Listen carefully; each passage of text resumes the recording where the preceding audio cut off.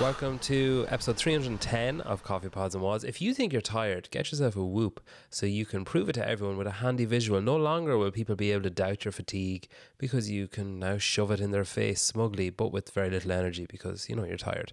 Join.whoop.com/CPW for a discounted membership on the best recovery coach on the market. Jake Douglas, Trap Daddy, put a story up today saying he's moving to Fitr because it's a far superior user experience. You should move yours too, or ask your coach to move theirs. Get.fitr.training to have a go at a free trial. GOWOD have their game season coming to a climax in 2 weeks in Madison, always supporting the community and the athletes and the sport. They want to support you by making you feel inflexible and rigid before holding your hand through to flexible and, wobbly. Download the app and start your free trial and your mobility test. Ever since we had our first child, I've been told that I have bags under my eyes, so I've got better, more fashionable and functional bags to carry and wheel around when I travel or go to the gym to distract people from my face. Built for Atheltes.com and use CPW15 for discounts, and they've got a new bag launching next week, which is meant to be an even better way to transport your smelly knee sleeves and discarded bits of tape. The news with LSKD. LSKD have their Good Times Club, new Pulse gear and fresh colours on the Value series. You can head to lskd.co, and LSKD TV will be premiering an incredible looking documentary on Friday with Jordan Cahu, Can Porter and Matt DeLugos and Heath Thorpe, focused on mental health and led by Elliot Sauvage. You can watch it from Friday, and if you're on the website you can use CPW LSKD all capitals for a discount as well. Crash Crucible is open for registration. The retour kicks off in October, but the equipment list release for the qualifiers to earn your spot there in October will be released tomorrow, Thursday. J.R. Howell is behind it. He's a gifted mind in CrossFit, and there's a reason why so many elite athletes head to this event every year and to its partner event later on in the spring. Get on it at Crash Crucible with the link there to register as well. Strength and Depth was on at the weekend. Taylor Ho won the female elite ahead of Ella Wilkinson and Holly Tynan. Ella has taken this year off to focus on graduating, and having done that last week, looks set to have a barnstormer of an off-season based on this. Holly and Taylor followed up their Berlin appearances with a podium here, setting a marker out for early doors for next year. More Berlin alum won the men's side. Harry Lightfoot came out first ahead of Thiago Luzes, and Petey Savage had 2 event wins on Sunday to elbow his way onto the podium in a phenomenal comeback from surgery and a deserved reward at the end of a torrid year of rehab, to be featured in the news DM or email. Today's guest is Sam Cornforth. We chat about frustrations, fitness, fame, and ditching me for Guinness. Enjoy, listen, share, and tag.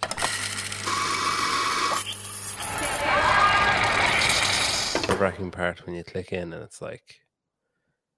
Well, we got one person waiting, so I know that. I think that actually might be me on my other tab. Oh, yeah, well, just keep watching and commenting. Yeah, there we go. Commenting as yourself. How are you? Very well, thank you, mate. Very busy, but very well. How are you? Thank you for having me, first and foremost. I know it's been weeks and weeks of trial and error to try and communicate with me via WhatsApp. It's actually quicker via pigeon carrier. You're a difficult man to... You'd be good at wrestling. You're a difficult man to pin down. I was talking to someone earlier on today, and I said like, "Oh, Sam's coming on later," and they said, "Oh yeah, that's been a while coming, hasn't it?" And I was like, "Yeah, he really fucked me over about 2 months ago." I felt so bad. But now I can tell you it was Guinness. It was Guinness's fault, which was a big deal. So I was like, I couldn't tell you at the time, but thank you for bearing with. I'm glad you replaced me with someone much funnier and handsome than me. Meme for Time. I actually watched that one. And it hurt the intro hearing that I was supposed to be. I felt so sorry for him. And you're like, it was actually supposed to be Sam. He sat there like, yeah. Now I had said to him, like I had precluded it with someone just dropped out. Like, are you free for an hour? So it's not like he knew. It would have been pretty fucking obvious anyway if I had just like ran on it, like be like, I need you for an episode today to release tomorrow, and they'd be like, it's pretty obvious that someone dropped out. Yeah, exactly. That Guinness, that's fucking crazy though, isn't it? Like that's nuts, absolutely mental. And so, was that purely based off? They saw stuff that you did yourself, like they saw your other stuff, and were like, oh, that could work. Yes, seen stuff on my own Instagram and then just reached out to me and were like, Can you do something in a similar vein to what you're already doing for this product? And then the Nitro Surge was the product. And it was actually a really long deal to like get over the line. I never believed it was actually happening until like 2 days before I had to film it, which was when we were supposed to film this podcast. So yeah, it was a huge deal, but it was like 3 months in the making. And then with these brands, when you have like 3 months of negotiating, and then once you've said yes, and once they've said yes, it's like you have like 3 days to deliver like a script, the video, like the first draft. They can then send amendments. Then you have to like, it's chaos, but it's a very fortunate position to be in. Yeah. Is it easier just doing your own shit? Like, is it easier just being like, oh, Danielle Brandon's in town for Rad, I want to make a video with her, rather than like, here's draft number 1, and then they're like circling shit and sending it back to you, being like, no, you can't say that, you can't do that angle, that looks bad, do this instead.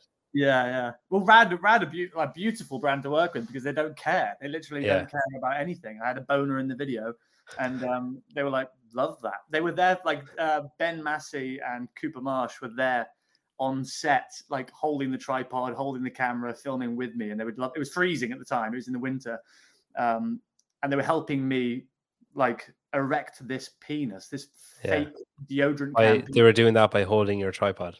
Yeah, exactly. Good.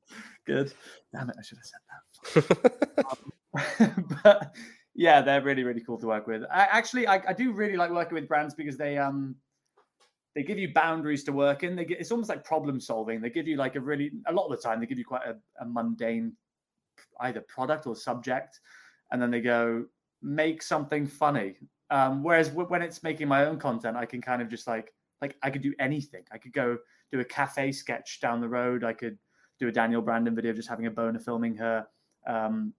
It's always after the fact that brands then go, oh, we would have paid you for that. And I'm like, yeah. Like every time I do my own video, they're always like, oh, you're wearing this, you could have got paid for that. I'm like, oh, bollocks. But I do. Yeah, just wear like plain everything. Exactly. Yeah. Just non-branded stuff. Yeah. We'll talk about your content and stuff in a while. Yeah, no worries. There's other stuff I want to cover as well. Is it true? I've heard you say, or I've seen you say a few times that. So you start like the way I know you is from Wit, from when you were with Wit. And is it true that you got that by just kind of stalking, like semi-harassing Dan? Yeah, and I had a mustache at the time, so it was equally weird. It was. I was working with a startup company in London, making like £1,000 a month, paying like £700 rent, and I was like, skint as you could possibly be, like not being able to afford lunches and stuff, and it was difficult. It was a difficult time, and I was at the same time as being skint, I was training in CrossFit in North London.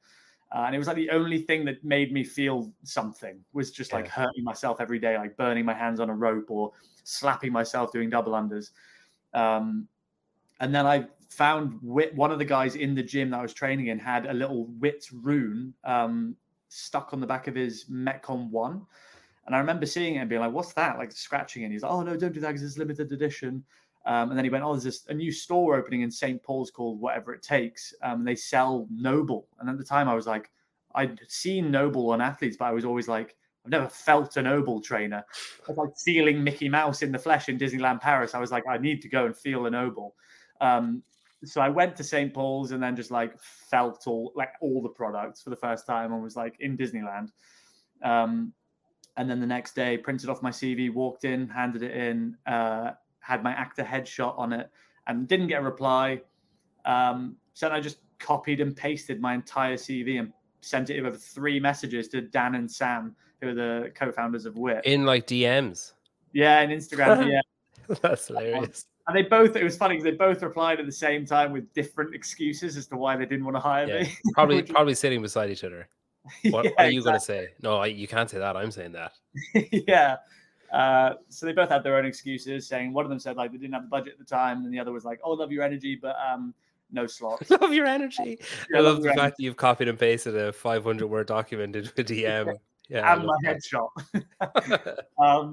But yeah, they neither of them wanted me at the time, and then a couple of weeks later they had an opening, and then they We're like, right, we'll give him a chance. And even in the interview process, Dan Williams, we always joke about this because I was sat there in the interview with Dan Williams in a WeWork, just me and him. At the time, WIT was a team of 7 or 8 people.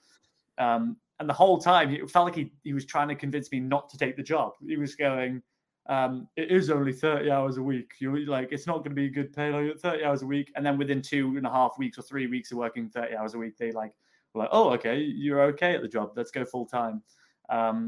And then 3 years later, I'm like now doing what I'm doing now, which is a big fast forward. So I ruins the podcast. End of the podcast, 7 minutes in.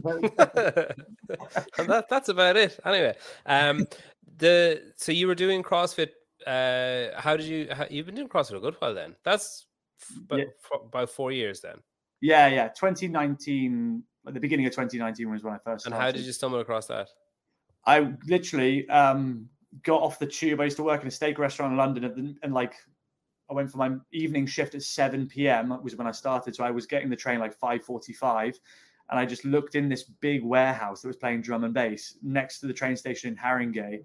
And I remember seeing my mate Patrick, big Irish Patrick Kinhart. He was just doing ring muscle ups, just wouldn't stop doing them. And I was watching him being like, what the fuck is this? And I looked in the corner, there's like overweight people, like putting barbells over their head. And I was like, this is obscene. I don't know if it was a circus, like rehearsing or something. I had no idea. And then I saw a little plaque that was like drawn onto a vinyl that was like CrossFit North London. And then just when I was stacking wine shelves in this restaurant that shift, I just typed in CrossFit on Facebook of all places. And then it just came up with loads of videos of Matt Fraser, Tia, etc. All the hype reels. And I was just stacking wine, like buzzing, like wanted to smash everything. And then walked in the next day and was like, do you do like trial classes? What's the vibe? And they were like, oh, you need to do a foundation course first. And at the time I was like, oh God, they're just conning me into spending like £60 a trial class. It'll be like a minimum of 5 trials or 5 foundation sessions. And then I went in and the guy was just like, do a power clean. I did a 50 kilo power clean. He was like, yeah, you don't need to do another foundation class. Just come to the classes. And I went to the classes and then, never looked back, and then started doing comp train with the boys because I was working evening shifts. So in the day I could just do open gym with all the coaches. It was such a good vibe. We would just do comp train workouts, free comp train workouts. And just got obsessed from then on. And ever since I've been, slightly addicted. Were you doing stuff before? Were you active before that? Just like pure gym, like the standard pure gym bro split would just go in. I'd go on YouTube and go like back and buys workout and then go on my notes and just write it down and then go do it that evening. I saw you put up a clip recently. I can't remember, was it a reel or was it like a carousel of pictures where there was like you when you started CrossFit and then you now. Yeah, It looks to me like you were doing fuck all pure gym before you started CrossFit. Like, there wasn't much back and tries happening when you were going in. No. I thought I was like, I went on the holiday with my ex in America, and I remember thinking I was massive. And then it wasn't until I looked into that CrossFit gym and saw all the like what I would think in a baggy t-shirt were average looking people, but they were all topless and they were all shredded doing ring muscle ups. And I was like, I want to be like that. And then I just signed up, and I'm just very grateful that I didn't fall into the standard. I'm not fit enough to try CrossFit. That's the arse ache of what you hear a lot of in like normal gyms and conventional gyms is people going, oh, I would try CrossFit, but I can't do handstands. And you're like, if only you knew. But I'm glad I didn't do that. I just went straight in balls deep and ruined myself for a year. Yeah. It's always great to have balls deep thrown in a podcast. How long have you been? Oh, a little bit longer. I think like 2018, I think. But I didn't know I was doing CrossFit when I was doing it. It was like they kind of slowly bled it in, where it was like, we're going to do like, it's called like Tabata. So you do like on off. And then I was like, okay. And then I was like, I'm going to do like wall balls, and this is how you do them. And we're going to do kettlebell swings. This is how you do them. And then it was like, all right, we're going to do another AMRAP. What's that? Oh, it's just another name for the Tabata thing. Like, don't worry about it. And then it was like, all right, you were going to do EMOM now. It's like, why, how is that different from the other thing? It's like, it's kind of just the same, but we're just going to start every minute. It's like, all right, okay. And then it was like, oh, here's some thrusters. And then it was like, oh, here's a rower, and we're going to start using that. And it was like, oh, do you want to start doing pull-ups? And it's like, okay, I guess. And it's like, hey, you've been doing CrossFit for like 3 months. Yeah. But there was no that was like the first. Well, there was another CrossFit gym, but it was like I don't know, it's viewed as being a bit weird. Maybe that's harsh to say, but I think people were just like, oh no, I wouldn't go there now. So I think they had the right idea of like slowly building it in, rather than just like shouting it from the rooftops. Nick Wow Zombie says Sam is much uglier on webcam. That's the benefit of filters. Yeah, I did. I was hoping you would also ignore that. Thank you. And he didn't comment on anything else. He just left it at that. No, he said he's joking and he loves you. And T-Bird said, "How is Can your bride doing?" We'll get on to Can. T-Bird actually bought me a number of coffees on Be Friendly earlier on, and I really appreciated that. That was very kind.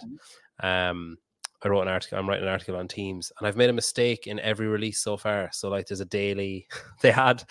I did like the 38 teams or whatever, and they start off with like 5, and then the next day they added 5 more that I did, and every day so far I've made a mistake, and I'm convinced it's karma because I mocked Morning Chalk Up calling Jake Douglas James Douglas the other day, and I'm like, right, that's because I commented on that and I didn't just keep my mouth shut, and now I'm being punished. Although I'm getting like much more obscure people mixed up. Like I'm getting more, and I'm as well. If you go onto like the game site and look at the team, every team has their fucking alternates listed. So there's like 6 people. So then you have to go onto Instagram and find their celebratory. We made it to the games post, see who's tagged in it, then click into their profile and double check that it's the right. Because like some of them have all 6 tagged, even though the 2 alternates aren't actually involved and shit. But anyway, that's my excuse. I'm sticking to it.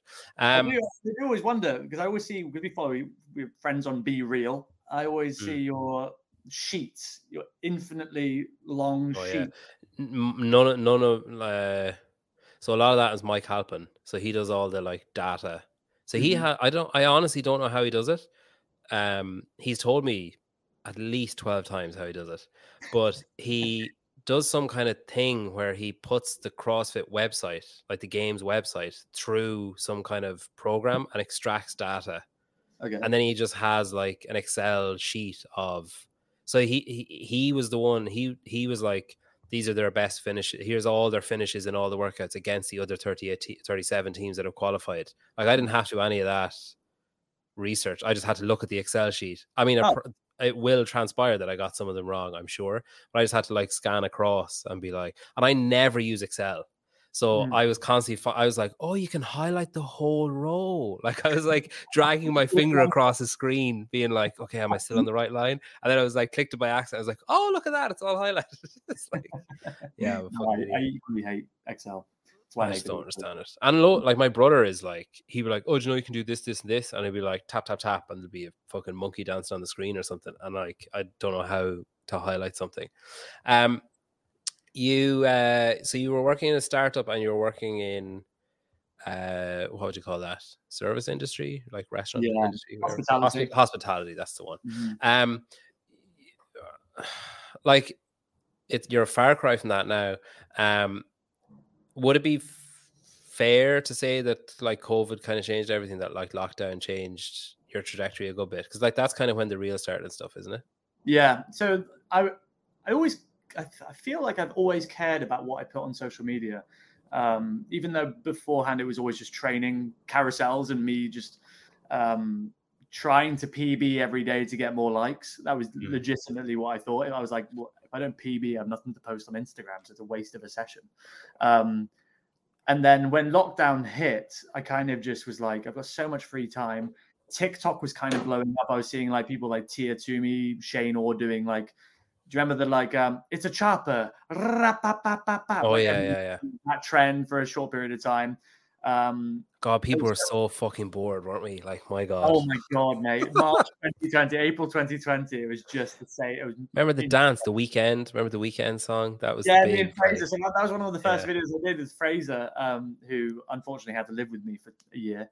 But yeah, so just seeing all these trends and being like, oh, I could do that, but do it better than that person I've just seen it. And I then was just like, from then on, it just like spiraled. And then when I moved back to Devon for tier 3 lockdown, when it was tier 3 at Christmas, and we all had to like flee London because we thought there was going to be like a wall not letting people out. I fled back to Devon, and then my brother loves like videography, and I was just like, Harry, hold the camera and then film me do this and I'll film you do this bit. And then just started like in my free time in the day, we just started cropping videos on like CapCut and Video Leap together, and then didn't really anticipate anything of it. I never thought I want this to be my job. It was just like a trial and error process, because at the time I was working with Wit Fitness and I was running their social media. So it was kind of like my page was the throw shit at the wall and see what sticks, and then go, oh, that worked. Let's do it for Wit.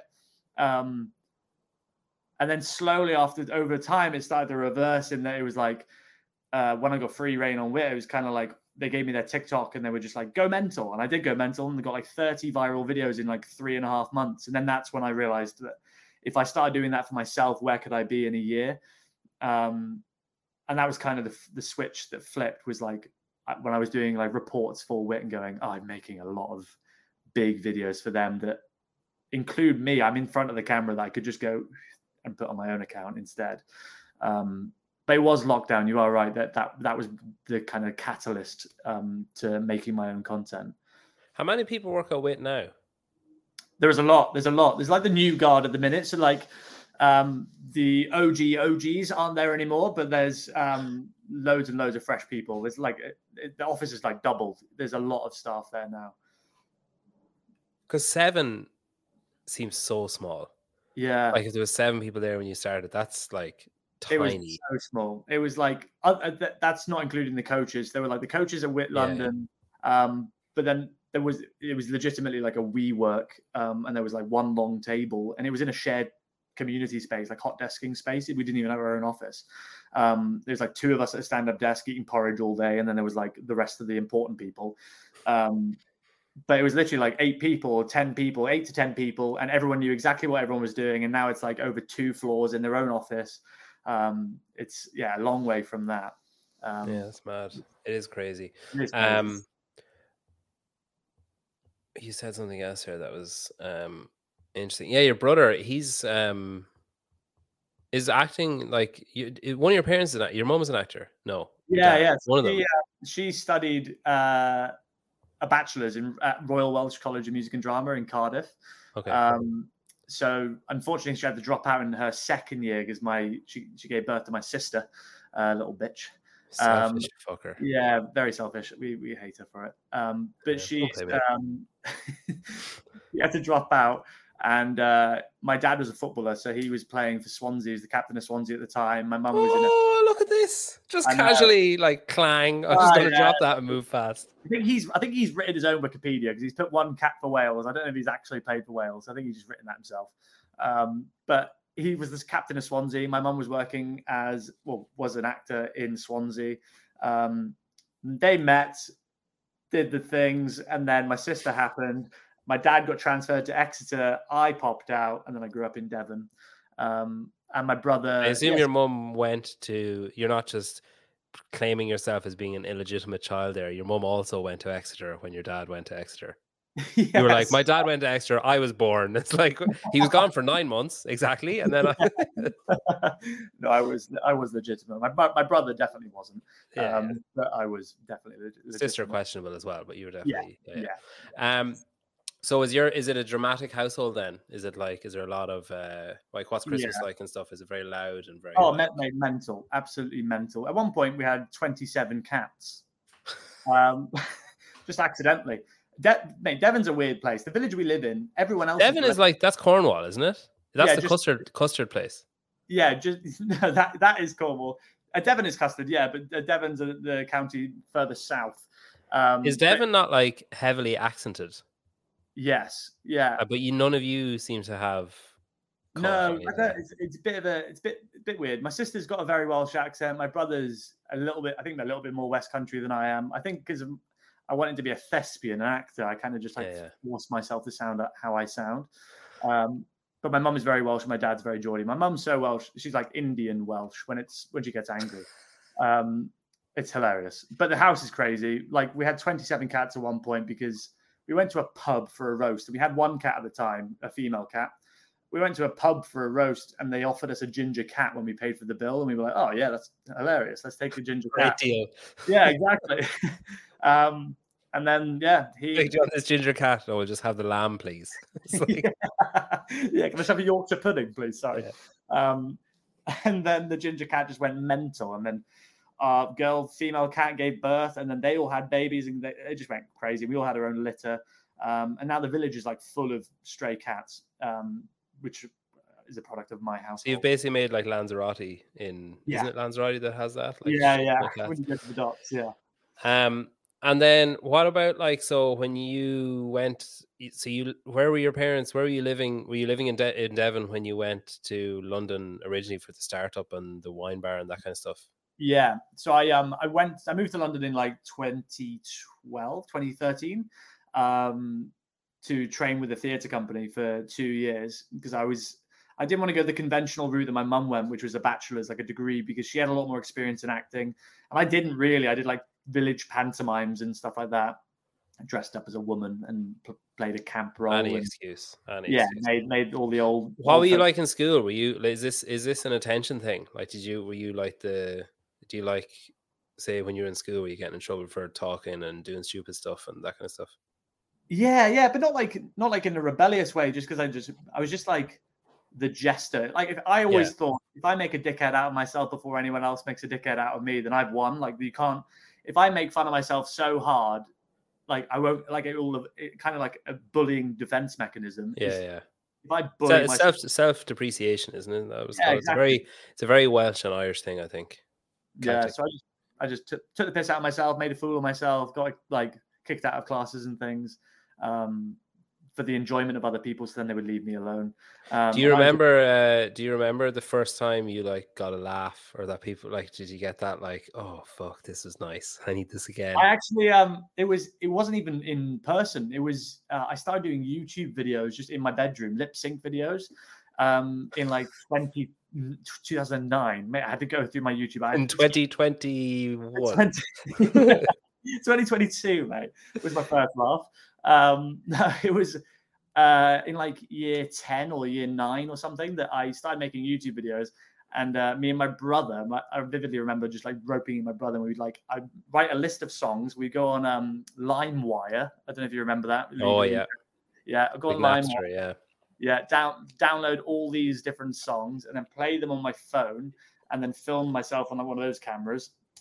And we would lip sync for like 2 hours, and then I would cut it down and make like a 12 to 20 minute video. You can actually look at them. They're called like the world's best lip sync 1 and 2 on YouTube. Oh god. Okay. One of them's like 250,000 views. At the time, ITV paid me 250 quid to use the video. What? Yeah, this was like years ago. So we did that. That was kind of and then that year I won funniest male in my year at school. Because of my YouTube. And that was kind of the first time that I was like, oh, you can do things online that aren't like off the cuff and get appreciated for it. And I was like, oh, that's cool. I can't, there's so many private videos that would just get me cancelled. Just me like pretending to kill myself and stuff with video. Is this, how do I find this now? Do I type in your name? Cornforth on YouTube, you'll find some horrendous videos. Me slapping my brother topless. Oh wow. Oh yeah. My goodness, you're like a sperm. Harry Styles looking like a B-Tech Harry Styles. Oh my god, this is like, yeah, fucking hell. I don't know how this is going to play now, but we'll give it a go and see. Oh god. Oh, you're sharing it on the screen. Oh. What type of music are you into? What type of music do you listen to? It's so funny. There's so many parallels to what you do, like the way you are now. I'm not gonna lie. I didn't know you had the technology to bring this up right now. I thought this was going to be a comment section enjoying thing, but no. Oh, that's pretty cool. So the one top right is with my brother when he had hair. I'm going to embarrass him too. He's got his beard now.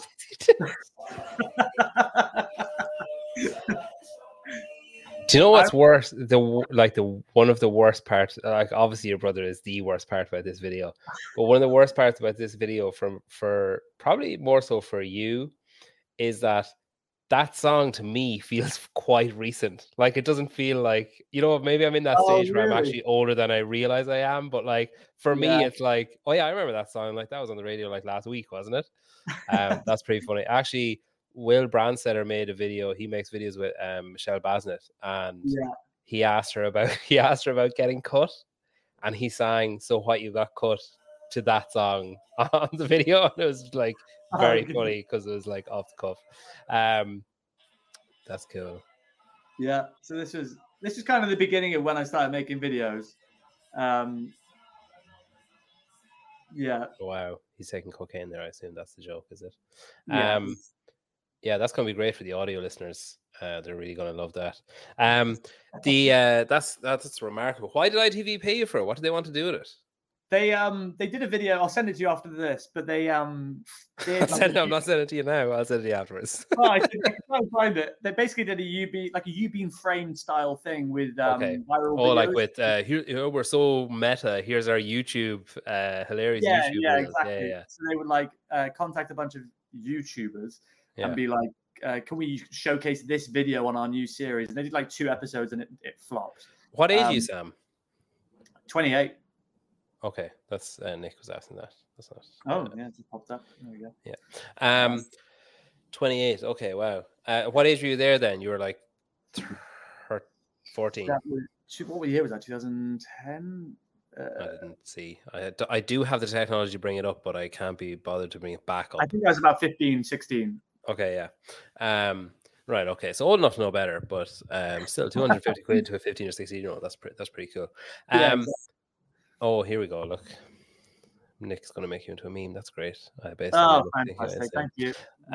Well, you brought it up. I didn't actually mention anything. Well, I've literally brought it up. You figuratively brought it up. So okay. So the thing, the getting a laugh and the attention of it, or the nice feeling of like people thinking you're funny, or people like you get value from that. Then I guess that's fair. Yeah, definitely. Like when I won that funniest male of the year at school and went up to get my award and got a round of applause, like that was a nice feeling. You can't deny that isn't going to be a nice feeling. And then I just like, I sat down with my mum when I left 6th form, and I was just like, I don't really know what I want to do. I could go to uni like everyone else and just do like geography and then leave and just work in a restaurant. But I just didn't know. I knew I enjoyed the art of storytelling and being a knob, essentially, just being a knobhead and making people laugh. And then my mum was like, just do what makes you happy. And if that is being a full-time knobhead, then try and pursue that. And then I found this company called Fourth Monkey that specialize in almost mirroring a bachelor's. So you do the same syllabus as a bachelor's, but it can't be an accredited course because you're touring at the same time and working with them. So because it doesn't have its own address and its own permanent fixture, it can't be a bachelor's. So essentially I did a bachelor's in 2 years instead of 3. So we were doing 40 hours a week, which was mental, like Arkham Asylum kind of vibes. It was like, the most surreal 2 years of my life, but it's like formed me into the person I am today. I'd say there's some fucking weird people that do that course. Oh mate, it's so weird because it's from the ages of like 18, just graduated, to 38-year-olds in the same company for 2 years, 40 hours a week. And you're like, little things like every morning we would turn up and they'd play like some classical music, and you'd be like in the middle of the room. Sorry, audio listeners. And they'd be like, right, lead with your sternum. And you'd have to like close your eyes, and everyone in the room is just going like, for not joking, like 20 minutes. And then they go, lead from your pubic bone. And then everyone's just going like,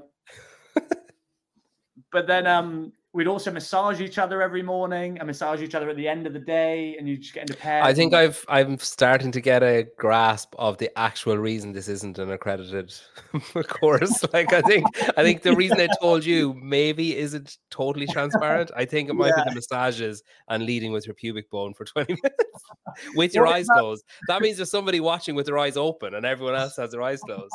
What is that? The reviewing system that comes into like schools? Like Ofcom. Ofcom, yeah. Ofcom essentially came into one day. We're like, what the fuck is going on? It's like, oh yeah, you got nice water facilities. Yeah, it's a nice toilet. What's happening in this room? Oh, this is our massage. So we're all massaging right now. That's funny. So did you finish doing that? So did you was the what would you call it? The hospitality work and the wait work, was that like that maybe not that's not going to work out. Maybe I need to look at something else. Is that how you end up, or were you still kind of back burnery looking for stuff and seeing what would happen? Yeah, so the false sense of security that all actors fall into, I think, when they leave drama schools is you're told repeatedly at drama school, if you leave and you have an agent when you leave, doors will just fly open and everyone will just offer you jobs left, right, and center. You'll have audition after audition. And if you do loads, you're no doubt going to get one. So everyone, I think all these actors, especially in London, young actors, you see a lot of them will just fall into hospitality jobs for a very long time because they're people pleasers. They can switch on this positivity, be like, hi, enjoy some tap water, still sparkling. They could do that for hours because it's just a role that you have to play. Yeah. So it was kind of a natural fit for all, me and a few other actors that kind of fell into the same position. So it was on the back burner slightly, but it was I had an agent. So I was any day now, I'll get into good shape at Pure Gym in the evenings. And one day, a Marvel will contact me and be like, hey, we love to audition. We need victim number 3. Yeah, exactly. But I'd have loved that. And it's mental. You pay for a subscription. Basically, there's a Facebook for actors, and you have to have it's £13 a month. You have to pay for that, otherwise casting directors can't see you. It's so old school. And the process of actually getting one job took me 4 years to land my first job, which was Halo Top, an ice cream advert. And I remember when it came in, I was so heavily in my overdraft that it finally got me out my overdraft. And I was finally, I could see the light. But even that was a 5-round audition process. Is that the one was that maybe 2 years ago? Was that the one with the treadmill? It was long ago, yeah. I put it on you shaved your mustache off for Yeah. And hilariously, they I'll try and find the photo. They said when I was sat in the chair, the makeup chair on the day of shooting, they went, so this is the reference that they're going for. They want Sam to look like I'm not going to be able to find it, but basically they found one photo and they said we want him to look like this. Just for audio listeners, it's just a picture of Ryan Gosling. I just pissed myself because I knew I got the job at that point and I could just take a piss out of myself. I was like, I'm so sorry, you're not going to get that. If the wind picks up, I'm bald. So. Yeah, I'm really sorry, but you failed at that hurdle. But yeah, that was 2 years ago. Took it was a 5-round audition process. I had to film myself in my bedroom running on the spot, and then I had an in-person first round audition. And on the way, I got an email from my agent being like, "You have to bring an ice lolly so then you can lick it," because it was around COVID time. So you can lick it on a treadmill. And I couldn't find an ice lolly, so I brought a pepperoni. But I brought a red pepperoni, and it was so fucking spicy. And I was stood on this treadmill, and I thought the audition would be a 30-second lick job. I was licking this pepperoni for about 5 minutes, and I was burning. I was hot because I was running on a treadmill, and my tongue was on fire. And I got a recall, miraculously. Came back for the recall, actually brought an ice lolly this time, and then got the job. But even when you get a job, they just say you're penciled to book these dates. And if you're penciled, it doesn't mean you're in pen because they can rub you out, which is an old fashioned. So you're penciled for the job, get excited, send us your passport, send us your bank details, and you're really excited. And one day they could just be like, no, sorry, we went with someone else. But what do they need your passport for? I don't know. Just in case they change location, they fly you abroad. Because a lot of places they just randomly were like, oh, we can't film in a football pitch in the UK. We have to film in Poland. So they just fly you away. But then I came back and then did it. And and it was the best paid job I've ever had. And that was the first time I was like, oh, this is awesome. But again, it was a 5-round audition process. Is it basically just consistently that where you feel do you kind of feel like giving up and then you get an almost and you're like, oh, well, I nearly got that one. So I'll keep, 100%. And then you feel like giving up again and then you get one or whatever. Yeah, it's 100% that. You get to the point I had a PlayStation advert or did an audition for the VR for cinema screens only. And it was like a 4-round audition process after the self-tape. So it was really long. But you get paid like 50 quid for each round. So like for me at the time, it was like, okay, at least I'm getting a little bit of cash for like doing an hour's work. But then I got penciled for the job, and it was 28 grand for one day in Poland. 28 grand for one day in Poland, the day before my like 25th birthday.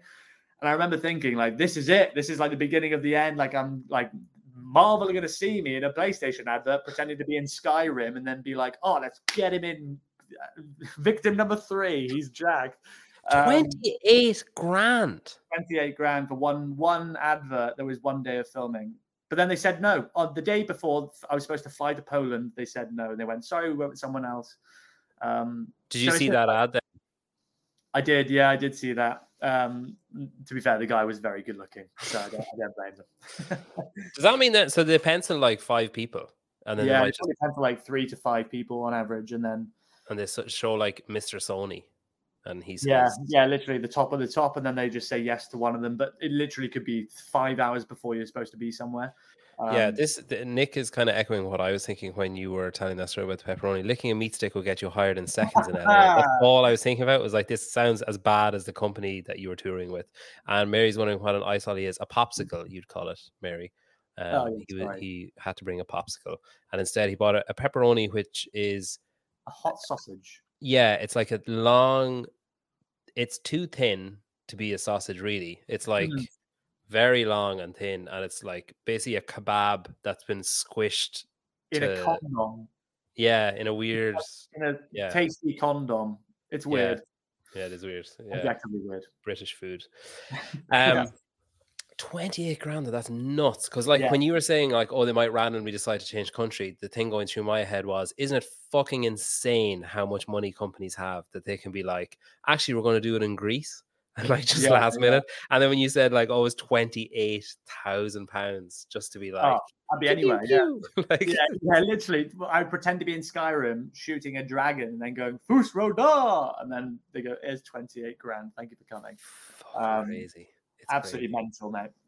So yeah, you're right. It was. There was like the carrot on the string was always kind of there, like just close enough that I felt like I was nearly getting a job every time, and then I just never got them. And then until that Halo Top advert, and then it wasn't until lockdown that I started making my own videos that these brands started contacting me directly, saying, "Can you make content for us with similar fees to the Halo Top advert?" And that's when I was kind of like, I need to step away from this old school kind of rat race of acting and spending my life going from audition to audition, and just convince the brands to come straight to me. And I cut out all the audition process, and then the power is completely in my hands to be like, no, actually, I don't fancy that advert, which is such a good position to be in. And it just feels like a cheat code, to be honest with you. It feels like I'm just like retired at 28, which is mad. But that's a very recent power that's available, though, isn't it? That is since TikTok that people have the potential to say, oh, I'll just sit back and wait, and eventually someone will either send me shit or pay me to do shit or pay me to do our shit. Because it is like and I think that you've basically done what most people who are in a similar vein like dream of doing, and I don't mean even just thinking, what's the word, like insularly or whatever, thinking of other meme accounts or other people who do similar stuff. Like that's what they want. They want to be in a position where Rogue, I mean, it'd be totally off brand for Rogue, but for Rogue to turn around and say, hey, we really want to make us a stupid video that will get views, and here's a budget or whatever. I saw recently you CrossFit Games followed your page. What's the story there? Is there something happening there? You're probably not allowed to talk about it if there is. I hope so. Maybe not this year, but hopefully in the pipeline.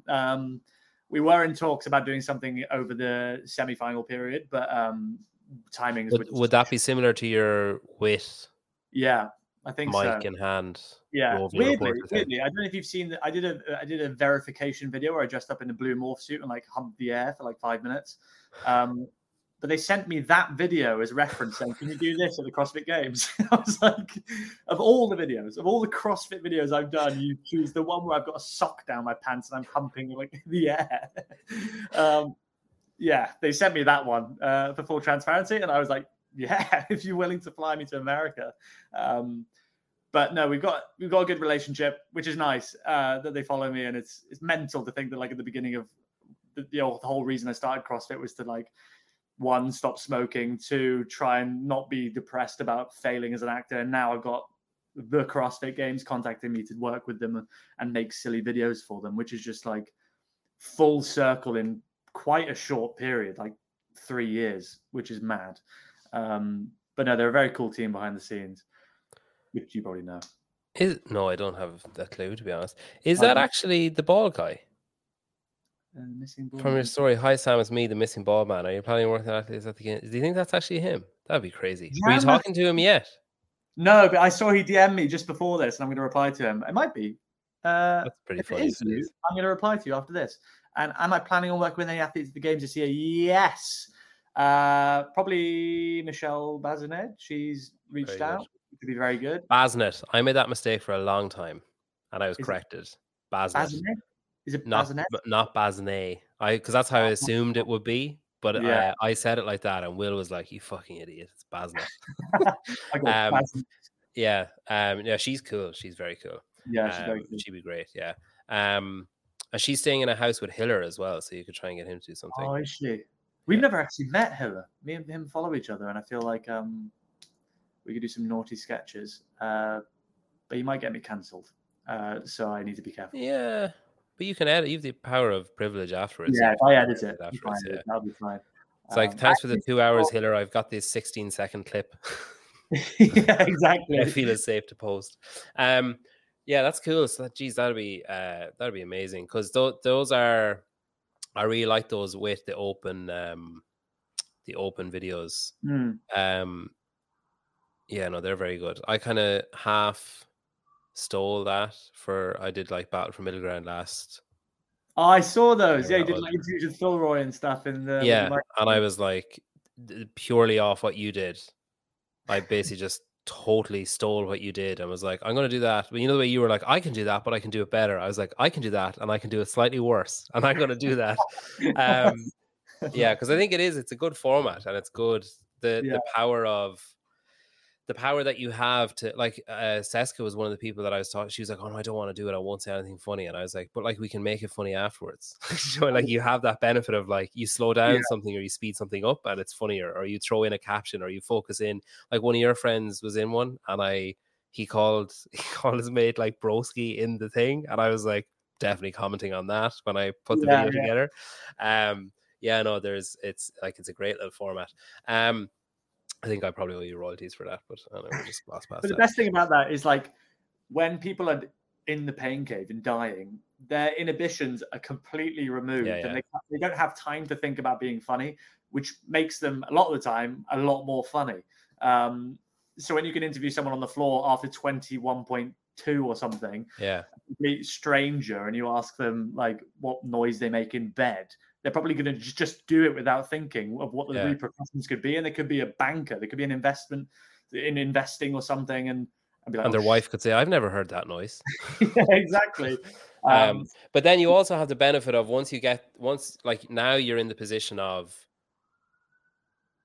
I don't know, 3/4 of a CrossFit Games following group in a gym will recognize who you are. Do you know what I mean? Like, there still are people who go to a CrossFit gym and you say Dave Castor and they don't know who you're talking about. But like, the people who follow the sport or follow like the general accounts that everyone kind of follows, 3/4 of those people will know your face and who you are and what you do. So then you also have that thing of like, there's the excitement of like, oh, am I going to be in one? Or like, and then they're more giving then just because of that. Like, you see it with Sivan on his show. Like, he's really, really good at what he does, but there are athletes or coaches or whatever who go on his show and are open books the second it starts because of his reputation and because they know what he's like. And then they go on another show, not mine, obviously, but they go on another show and they're more closed off because they don't know and they haven't bought in, I guess. So it's a nice little perk that comes, but it's kind of a vicious circle because you don't get that unless you're successful. But then to be successful, you kind of need that a little bit. Like, you need people to trust and go with it. Yeah, it was always going to be the first few, and luckily, the beauty of working at WIT, I was rubbing shoulders with like the fittest athlete in the world. So like my second week of working at WIT, I was folding towels on reception. And then Tia Toomey and Shane Orr came in because they were doing a day seminar at WIT. And Dan Williams came down the stairs and I was like, oh, I can't believe Tia's here. Like I was like shaking with like nerves. And he was like, oh, do you want to just jump in the workout? And I was sharing a bar with Tia Toomey, like the second year she won the games, or the first year even, when she was a Reebok athlete.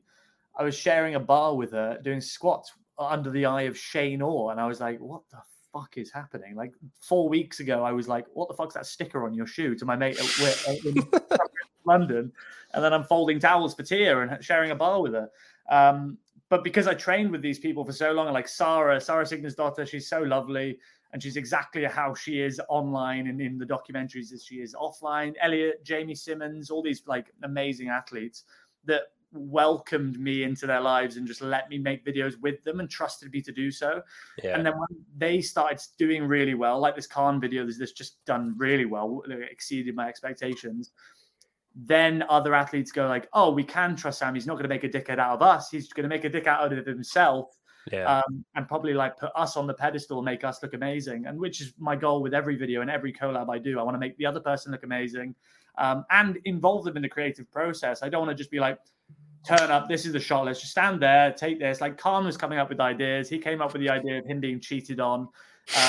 We would try for hours, literal hours. We filmed for 8 hours. We tried for like an hour to try and get his reflection in this pond that we found in the dress coming behind my shoulder as the old man and putting his hand, because at the end of it, I'm like, and I go like that. So it was going to be he as the old dead lady or man puts his hand on my shoulder and we see his reflection in the pond, and then I go and I turn, but the wind was too windy and the pond was rippling, so we were trying to wait for this moment of stillness and we kept going go like I want to get them involved in the process. And like Sarah is also very creative. Daniel Brandon was jokes to work with, and so it's a huge relief that like the early ones did so well, and now these huge superstar athletes of the sport trust me enough to work with me, which is really, really nice. Is there like, do you have an idea, I assume, like, do you know, like, are you thinking, all right, Noah, you did one with Noah for like, it was kind of like a pliability team. And it was, like stretch. There was two, was there two? Yeah, there was two. We did have one where it was like the Zoolander trend that was happening at the time, where he like walks in, he like pouts. Yeah. And because I worked with Pliability on their social media and kind of still do to a small degree. And then met him in Texas before Rogue Invitational and just like hit it off. Him and Laura Horvath, me, Fraser, Laura Horvath, and Noah Olsen were driving from Fort Worth to Dallas, and we were like 4 hours just chatting shit. Unbelievable experience, and they're both so lovely, but both either end of the spectrum and how lovely they are. Like Laura's very like, I will win the games, but she's so lovely. And then Noah's like, yo, Sammy, what's your fucking name? Like, just really excitable, like a golden retriever. I emailed Laura. She was on the show before, like about 2 years ago or something. I emailed her maybe about a month ago, and I was like, "Oh, I'd love to have you on before the games." And I, like literally about 15 minutes later, I got an email, and I was like, "Oh fuck!" She actually replied. Like I didn't think she'd reply. Yeah. And my wife was like, "Oh, what did she say?" And I said, "Oh, she said, hi Peter, it's really great to hear from you. No thanks." I was like, it's possibly the most Laura Horvath reply you could actually get to an email. I thought it was so funny. Yeah, she's so lovely. She's so funny. She actually doesn't follow me on Instagram. And this is like a joke that she's playing on me for some reason. She finds it hilarious. But every time I see her, she's like, I still don't follow you. Okay. But I told, actually, this is a funny story, but I made her a sign in Berlin because she made a deal with me saying, if you make me a sign and you stand there in the last event and hold it up, and I wrote Kadoosh, and I stood there in the stands, and she was on it's lane 1, so it was perfect where I was sat. I put it between my legs to clap and wave at her, and when I looked down, it had gone through the whole of the chair underneath the whole Colosseum. about this woman sat beside me. I've got a video on my phone. I'll send it to you. Me just filming this woman, this like German woman that's just laughing at me, and I'm just going, Laura, your sign's gone down there. I'm really sorry. Like zooming in on her. But yeah, she doesn't follow me. But that response is exactly how Laura is, and that's probably like super polite for Laura. But no, thank you. But do you when you like have access to the person, so when you know Noah's like oh yeah, I'll do something with you, do you go like, all right, I have an idea, Noah, would you like to do a video with me? Here's the idea. Or do you go like, hey Noah, would you like to make a video? And he goes, yeah, and you're like, oh fuck, now I need to think of something. No, so I normally have an inkling before, like with Rad, for example, with Danielle Brandon. Ben Massey reached out to me with Soda Cooper Marsh separately, just being like, hey, Danielle Brandon's in the country. She's coming to do like Rad tapes with us for a week if you want to do a sketch. And then that was like a month before, and immediately my like thinking cap is on, and I'm going, what is her like brand? Like what video would work for her brand?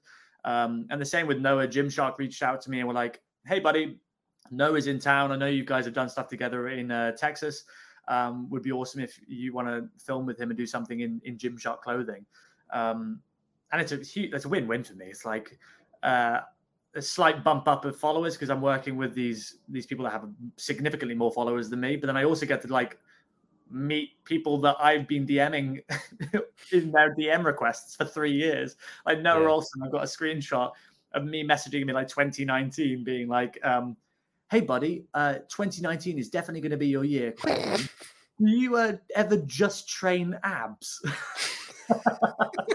He never replied until we did the video together, and then he saw it. It was like a laughing. He did like loads of laughing emojis. Like, bro, I never just train abs, but thank you for asking.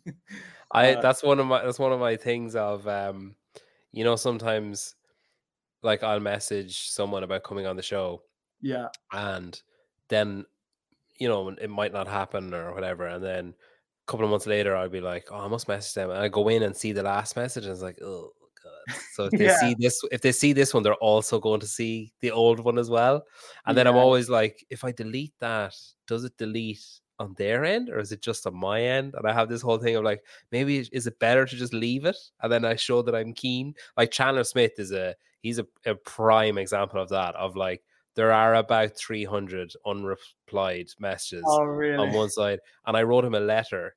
I fucking love Chandler. And I wrote him a letter to Invictus, and he DM'd me. He got it and replied, wrote me a message, really nice DM. And he was like, oh, I promise I'll come on. This is going to sound like I'm bitter, but I'm not. He was like, oh, I promise I'll come on after semifinals if I qualify for the games. He hasn't. But when he sent me that, I was like, oh, fuck, cool. He replied, he would have had to see all of the messages going back. And as well, when someone's story disappears, but you've replied to a really specific thing in a story, and then all you can see is this weird message floating in the middle with no precursor to it or no explanation. Yeah, exactly. But really, actually, that bald man that I was trying to find earlier on, I've got a message reply to one of my stories that I must have deleted, but it says, "Did you spaff?" That's it. It's all he's messaged me before saying, "Hey mate, this is me." So after asking if I spaffed, he then wanted a selfie with me. But Chandler Smith is such a legend. Like, I was very lucky as well that he came to a Puma event at WIT, and Jesse Smith as well. They're just like, they're both unbelievably lovely. He's an absolute gent. He's I think his military background has made him just like, he's like perfectly PR trained. Like, he's just so polite. He's so lovely to be around. And Jesse's just like a Pixar character. Yeah, she's very energetic. Yeah, unbelievable. They're both. And Sam is in that as well, and he's low key hilarious. Like he's very he's so good. He doesn't say a huge amount, but when he does, it's always either an incredible reference to something obscure that you would have never thought of, like some Simpsons quote or something, or it's like just a perfectly timed one-liner. He's very funny. Yeah, he's a very, very good lad. He's very fit as well. He's just qualified, isn't he, in a team? Yeah, he's he is. You go to them, you have a bit of an idea, you go to them, and then you kind of flesh it out with them. Yeah. So I kind of, if I'm in a DM relationship with them, a lot of the time it goes through the brand first, then to them. And normally the brand come back with like, oh, maybe we don't do this because of this reason. But a lot of the time I have a lot of ideas that I've just written in my notes. I've got like hundreds of ideas, like July to film, and I've probably got like 30 video ideas. And then I just go, oh, which one of these can I attach to this person, which makes most sense to attach to Daniel Brandon or Sarah Sigmundsdottir or whoever. And is that, do you kind of avoid that feared like block then by being like, well, I've got this stack of things that I can revert back to that I haven't made. So like if an opportunity comes up, you don't have that pressure of like, oh shit, like what would be funny for them? You actually have a library of haven't made yet. Like constantly like saving audios, saving other people's videos that might not be very well done on like TikTok is like a minefield of good ideas. But not a lot of good execution. There's a lot of people on TikTok doing funny things, but maybe not like executing in the best way or doing it in one take rather than doing like multiple takes with different characters. So if you jump on trends early, especially, then like a lot of the time, TikTok trends blow up 2 months or 3 months even sometimes before Instagram. So if you find something funny on TikTok and you do it in a month, it's probably not even landed on Instagram yet. So you'll look like you're ahead of the curve, but really you're a little bit late. So I just how many Instagram followers do you have? 103K. That's crazy, and that's like it's a quite recent. Like you've had a decent following for a while, but that's a big jump over the last like 4 or 5 months. Yeah, it went up like 30K in like 3 weeks or 2 weeks or something, which was mental because it took me. I think I did a post on Threads the other day. It took me 3.5 years to get 10K followers on Instagram, which is mental. And on Threads, it took me 4 days, which it's just, it's mad. And again, like I always say this in stories and things, I feel like the vanity metrics of Instagram and TikTok only really matter to brands and influencers when they like think it gives them status. But it only really matters if those people are invested in you and stick around and engage with your stuff, which is why I try to foster more of a community than I do just like, I am this person, you are a follower. I like to reply to people a lot whenever I can. And for a long period, I replied to literally everyone. I would sit there and reply to everyone, but then it ruined relationships. So I try to not do that as much anymore. But yeah, I do get a lot of requests and I do reply to a lot of people. And the thing is with Instagram, if you put people in your primary DMs, they can always DM you, and you can't like read them without, if it's in requests, you can read something without it being seen. Oh, is it not seen when you read it there? No, if it's in a request, you can read it. So, for example, Chandler Smith might have read your stuff but not accepted it and put it in primary. Well, the issue with Chandler as well is he frequently has DMs turned off. Like you can't message him unless he's following you. And then sometimes he turns it on. Oh, okay, got you. For like a little while. And then I'm like, boo, boo, boo, boo, boo, boo, and then he turns it off again. It's probably my fault it's going on and off. Yeah, that's okay. That's interesting. Yeah. Do you manage do you do any other social medias? So you do some stuff for Pliability. Do you do other accounts? No. So I stepped away from where and went to Pliability on like a semi full-time basis, remote working to give myself more time in the day to film my own stuff because it was American time, New York based. And help them with the transition from RunWod to Pliability along with Fraser, and Cody Mooney, who's a bloody legend, ex-athlete. We're trying to convince him to compete again because he's so fit. In every sense of the word, he's unbelievably handsome and a fucking mammoth of a man. Yeah. But yeah, helped him with that transition. And now it's kind of like I said, the deal I had with Halo Top at the time was like life-changing to me. But to now be working with brands like Guinness, which would have been a 10-round audition process 3 years ago for me, for them to then be reaching out to me, being like, hey, can you do this for this amount of money? That's like a stupid amount of money for me, like to me. Probably not to anyone else, but like to feel like I was in an overdraft a year and a half ago. That was just, I was paying £3 every day into an overdraft. Anything that's a plus is a big bonus for me. So yeah, I feel like I'm at the stage now that I can just essentially retire and be a full-time knobhead on my phone, which is an amazing feeling. So no. So was that Guinness? Was that the made it moment then? Yeah, that for sure was the first, as the best paid job I might ever have. It was just, and the biggest opportunity. Like, I genuinely love Guinness. So it was when that landed in my email inbox, I was like, I'm glad I've already been paid, but I would have done it for free. Like, I would have like, send me the cans, I'll just drink them. And the annoying thing with this advert is you can't actually, I couldn't get drunk for the advert, and I really wanted to, because I had a viral video like a year and a half ago where with Fraser. Oh yeah, this is my first drink. Yeah, we drank like 12 or 13 pints of Guinness, and they wouldn't let me do that, sadly, because that would have been a great. Was that actually your idea of just sitting in your house with the surge, just being like, "This is my first drink"? I was like, "Can I just do like a drinking challenge with the Nitro Surge and like enjoy it each one more and more?" Than my agent was like, "No, definitely not." Because is there the same thing in the UK as there is in Ireland, of that like drink responsibly like thing on every ad, so it'd be like this Guinness ad promoting binge drinking, and then be like, please drink responsibly from Diageo. Yeah, I mean, there's so much yellow tape around alcohol advertising. Like, you couldn't have a Guinness can in shot that was closed. It had to always be open to show that it's already been poured into the glass. Otherwise, if you've got a full glass and a closed can, it looks like you're having two drinks. Yeah, exactly. Off, like. So you had to be so careful when you shot, and like the foam of their head. I actually shot with a really good friend of mine who's a very funny content creator called Fred Asquith. He also did a Guinness ad that's coming out soon, and I was featured in his. They invited me to do his, and he was in mine. But we had to reshoot his twice because the Guinness head was not up to scratch. Oh, it has to be like the right width, or like the cappuccino kind of foam. When you tilt it, it has to be perfect. It has to be clear, white, no bubbles. And the Nitro Surge is bloody good, mate. If you haven't tried it, they're like sold out everywhere. Try and get one, because they are so good. If you like Guinness. How many TikTok followers do you have? 280k, like nearly 290k. Nuts, isn't it? Isn't it so crazy? Like that there's that many people in the world. Never mind just following. Yeah, literally just press follow underneath the mustache. But again, with Instagram, you can kind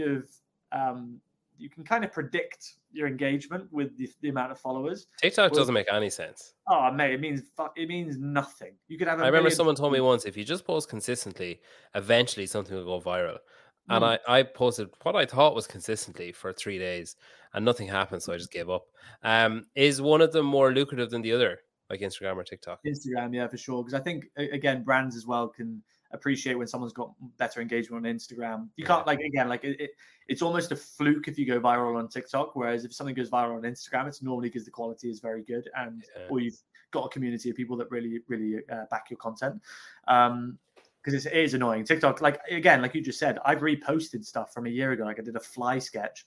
I reposted that 2 days ago on TikTok, and it got 1 million views. It's like, and it got 6 million views last year. So it's like, you could just repost. People do just repost every other day new content. But people do that on Instagram as well, though. Yeah. There's Vakey, I think he's working with HWPO, I think, this year. Vakey. He said he paid 28,000 for a day with Sam. Mate, Vakey, you just pay for me to come to Australia, and I will. See, the thing is, if you change the tone that comment is read out in, so it's like, I paid $28,000 for a day with Sam. That's pleasant, but it's like, yeah, I'd pay 20. Like, whatever tone you read it in dictates how they meant that to be read. There you go. You've been to drama school. You must have. Yeah. Bruce, where the fuck is it? Oh yeah. Do you have a dream athlete? Oh, is there someone that you'd love then? Is there someone that you haven't? Is there someone that you'd love to do another one with? Or is there someone that you'd, and obviously no disrespect to anyone else that you've worked with, no disrespect to any other potential athletes that you might work with or whatever, but is there someone that you'd be like, oh, they'd be unbelievable? Or like, oh, I have this amazing idea, but it only works for that person and nobody else? Like 2 weeks ago, that would have been Cornforth, because I had that idea for such a long time. And he was in London like a year ago. And I messaged my friend in Wit, said, oh, Khan's here. And I didn't know him well enough, and I didn't back myself enough to DM him. And she was like, I'll speak to him if you want to film a sketch with him, but unfortunately I had to leave. I had a flight that night. So I've had that idea for a long time. Probably best that idea didn't come through a third party. Can you imagine explaining Khan standing at reception of Wit and she's like, and then you wear the dress, and then he's just like, oh, I really have to go. Yeah. Then basically you die and he'll cover you in talcum powder. Weird. But probably at the moment, someone who's like making a lot of noise is like Danny Spiegel. Like there's so much I could do. Like I could make such a fool of myself with someone like Danny Spiegel. Probably Danny Spiegel at the minute. She said she's keen to do a video, so hopefully at the games, because she's not competing, so hopefully we can link up and do something very, very silly. She posted a video the other day with feathers and stuff, so I might have to order a feather costume and try and do a collab there, which could go quite viral. You could actually reuse that for the day with Vakey then. The feathers, exactly. Save on your. You can probably expense it to him as part of the 28K. So in the last year, then, so you were at the games last year, correct? Yes, yeah. And then you're at Wodapalooza. You're at Rogue. You're at Wodapalooza. Yeah. You're at Berlin. You had that Gymshark big event, whatever that was, up in Manchester. Yeah. And you're going to the games again this year. Yeah, going to the games. Even if you remove. Obviously, a lot of that stuff doesn't happen if you remove all the little moments like the Chandler and Jesse and the Khan, and like if you remove those bits, or if you remove like the games following you and stuff. But like those going to those events, like when I realized I was going to Wodapalooza, I so close to shit my pants. I was like this, and it's similar on a much smaller scale, similar to your Guinness thing, where it was like, this can't actually be happening. Like, there's obviously someone's joking, or there's something, something's going to happen, or there'll be another fucking lockdown, or some volcano will erupt and put a stop to it. But like those, like I assume you're enjoying them. I hope you're enjoying them, because those moments are like they're not priceless because you can pay for them, but they are priceless, like moments, really. Yeah, well, it's like, I mean, 'cause I was exactly the same. I didn't believe I was actually going to the games with Whip 2 years ago when I first went. Until that was a Sarah clap that year.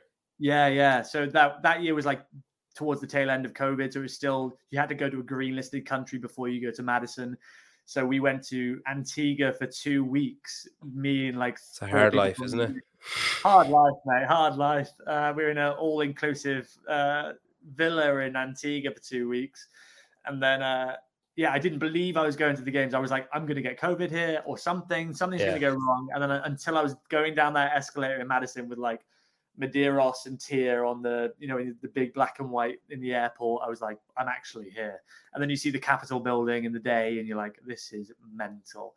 But I do, I love it. And like, that was an amazing experience, introducing Sarah Sigmundsdóttir for Wit as her first appearance after her injury. So it's huge. And it was the first time I met Snorri, big Snorri Baron, who's a bloody gem of a man. One of the loveliest teddy bear, scariest looking man on earth, but absolute gem of a man. And he came up with the idea. He just said to me, why don't you do something like a clap? And I remember seeing on the Icelandic football team doing the dum dum. And I didn't have a drum, sadly. So I was like, Tom Lowe, be my drum. He's a big bald friend of mine. And everyone joined in and it went mental and it went quite viral. So that was kind of the beginning of like, oh, maybe I could cause some I could make some noise in this industry. But yeah, I'm the same as you, man. I'm like, and you had a panel show at Wodapalooza, and that was the first Wodapalooza I went to as well. Just unbelievable there, wasn't it? It's crazy.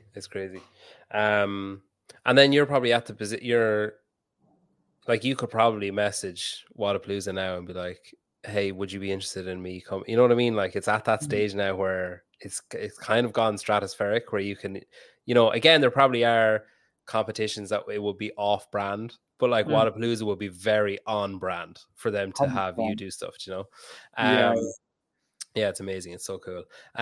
Is it challenging being, because I think something that a lot of people suffer with is moving out of CrossFit and then being seen as like, oh, like they think they're so fucking it now, they're moving out, like they've used up cross and they've moved on. Do you find it challenging to kind of do both, like to do stuff to be relevant and you kind of poignant or timely in CrossFit, while also, making a proper living by doing like, Guinness shit and that kind of stuff? Yeah. So it's a great question. Like my agent, when I first signed with my agent at the beginning of this year, it was kind of the first conversation we had was, how high is the ceiling in CrossFit? And then I argued that it doesn't always have to be branded CrossFit. Everyone in the world knows what a gin is. And CrossFit is objectively a ridiculous sport. If you look at it on paper and you go, oh, just watch this video of someone doing crossovers and getting really angry on the world stage of the sport, you'd be like, this can't be a sport, surely. And no one was really making fun of CrossFit. So that's why I started doing it. And then, so now it's kind of, luckily, the following base I have are very well receiving of more generic sketches, like this fly sketch I did last year, and I did the punches beard off kid for Christmas, and like that is so far from CrossFit, but it's I hope well done enough that people go like, oh, he's put a lot of effort in, and that's why I don't post as regularly. I don't follow the traditional influencer trajectory of 2 posts a day, 17 stories minimum. I kind of just go, I'd always put effort and quality before consistency, which is probably quite a slow way of growing, but I'd rather grow slowly with a group of people that get what I do than grow by doing 2 videos a day and 4 of them go viral in 2 weeks and I get 60,000 followers, but then I do some posts and they all unfollow me. Because I know a lot of people that have gone on like reality TV shows and things and gained like 900,000 followers in a week, and now all they're doing is chasing their tail because they're losing 1,000 followers every week. Every story they do, they lose 500 followers. So I'd much rather the long game of like dapping my toe into things and just trying different areas of comedy. But it's always the foundation of my content is always going to be, I hope, high quality comedy, and then everything else should just hopefully work itself out. How come you still edit on your phone? Is it a point of pride now to be like, look at you fucking idiots with your MacBooks? Do it all here. Yeah, I've actually got a massive monitor behind this laptop that I bought to edit on, and I bought this like a month ago that I haven't opened. A keyboard for the audio lessons, and a new MacBook. I was like, if I buy that, then surely I'll edit on a laptop. Yeah, but I can do it so quickly on my phone, and like I film everything on my phone. It's already on my phone. The file management's really easy. I quite like it. I can edit anywhere. I can be on the tube with no signal, just whip out my phone, AirPods in, and just edit a sketch. What do you edit it on? An app called Video Leap. Oh yeah, I use Splice. Yeah, I used to. That was the first app I used, and then really got Hiller. Andrew, Sam wants to do a video with you, and I told him he might be doing a video with Michelle, and I told him that you're staying with Michelle, so he wants to do a video with you, and we need to make that happen. Yeah, shit like that never gets old to me. That I'm like doing an episode, and Andrew Hiller comments. I just think this is funny, and it's funny as well because I'm sure it never gets old for him because 12 months ago, no one would have given a fuck who Andrew Hiller was commenting on a video. Do you know what I mean? Like, it's like he's had a similar, like, just like huge upward trajectory. Oh yeah, it's blown up.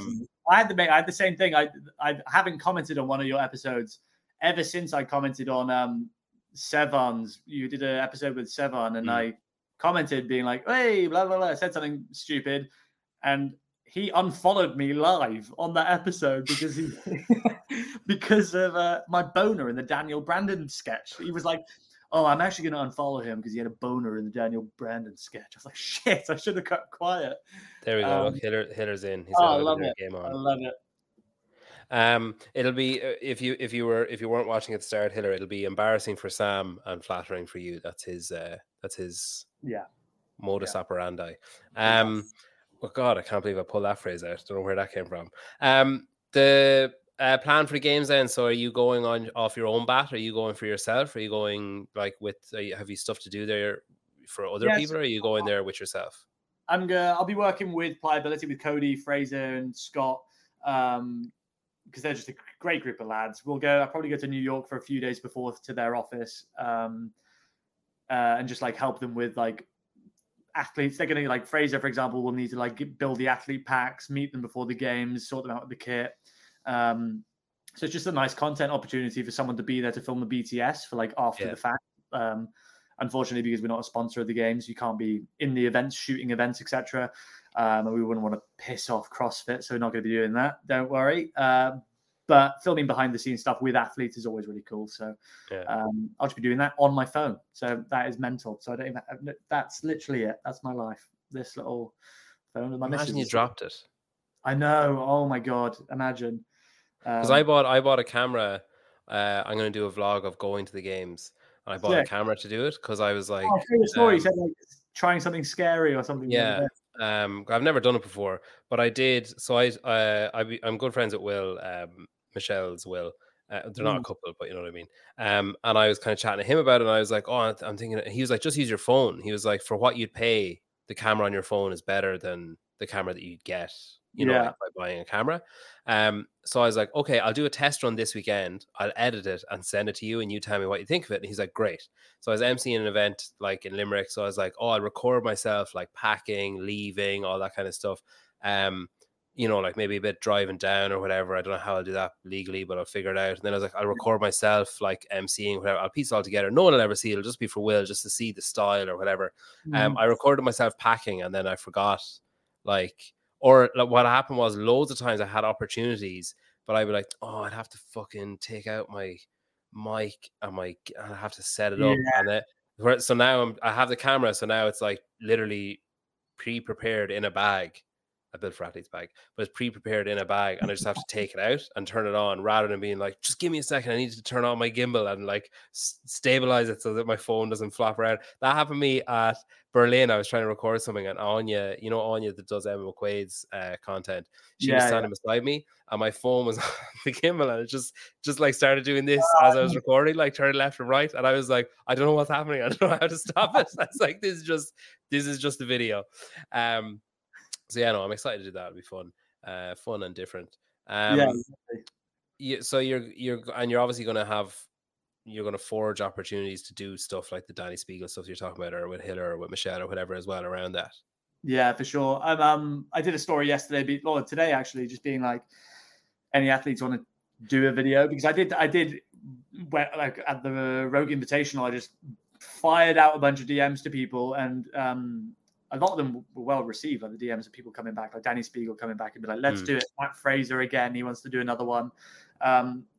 So it is just, I think the next step would then just be coming up with ideas and concepts and then writing them out concisely enough that someone who kind of cares but probably doesn't really care could read and be like, oh, that does sound really funny. And then be like, I'll be on board. I'll be free at this hour outside the Coliseum or in this vendor village or wherever.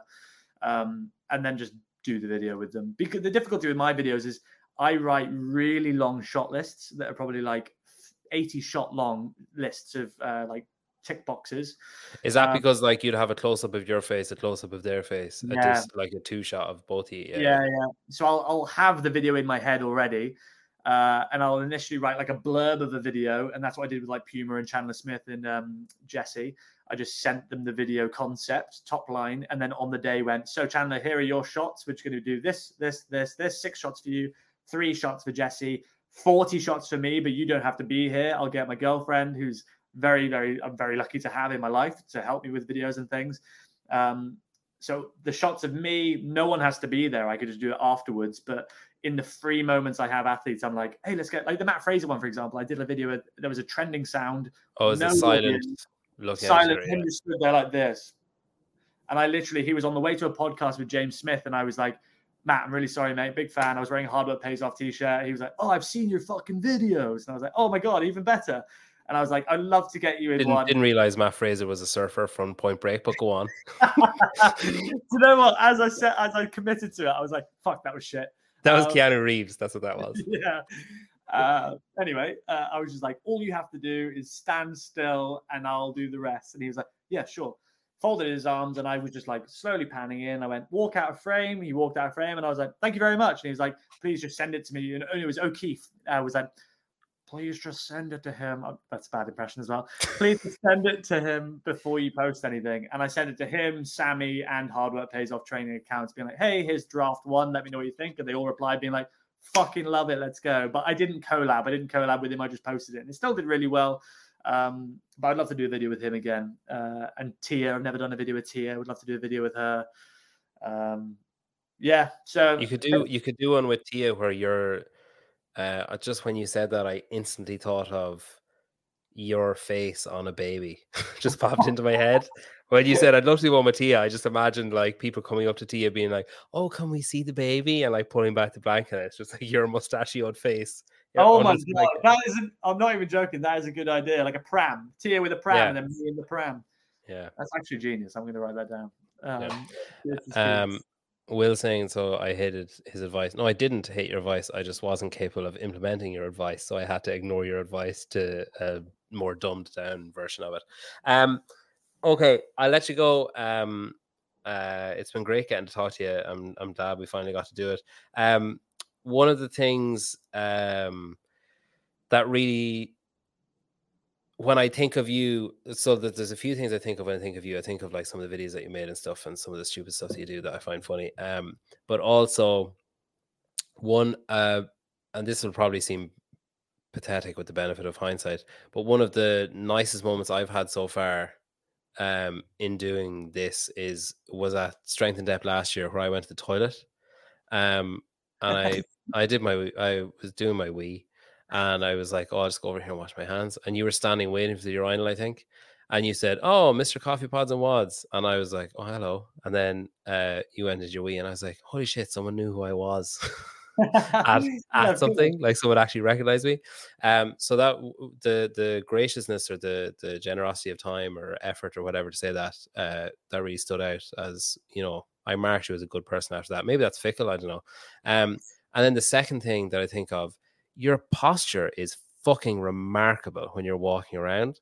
Like, yeah, I think you took this out of me when you saw me last time. I was like doing like, yeah, you have this like shoulder back, but it's like a perfect straight back of like, you know, you work with pliability. You obviously do GOWOD, because it's incredibly good posture. But no, listen, I wish you every continued success. It's like, if nothing else, your videos are hugely entertaining for me. So keep doing them for that, if for no other reason. But I hope it continues to be lucrative and rewarding, and you know, opportunities arise and stuff.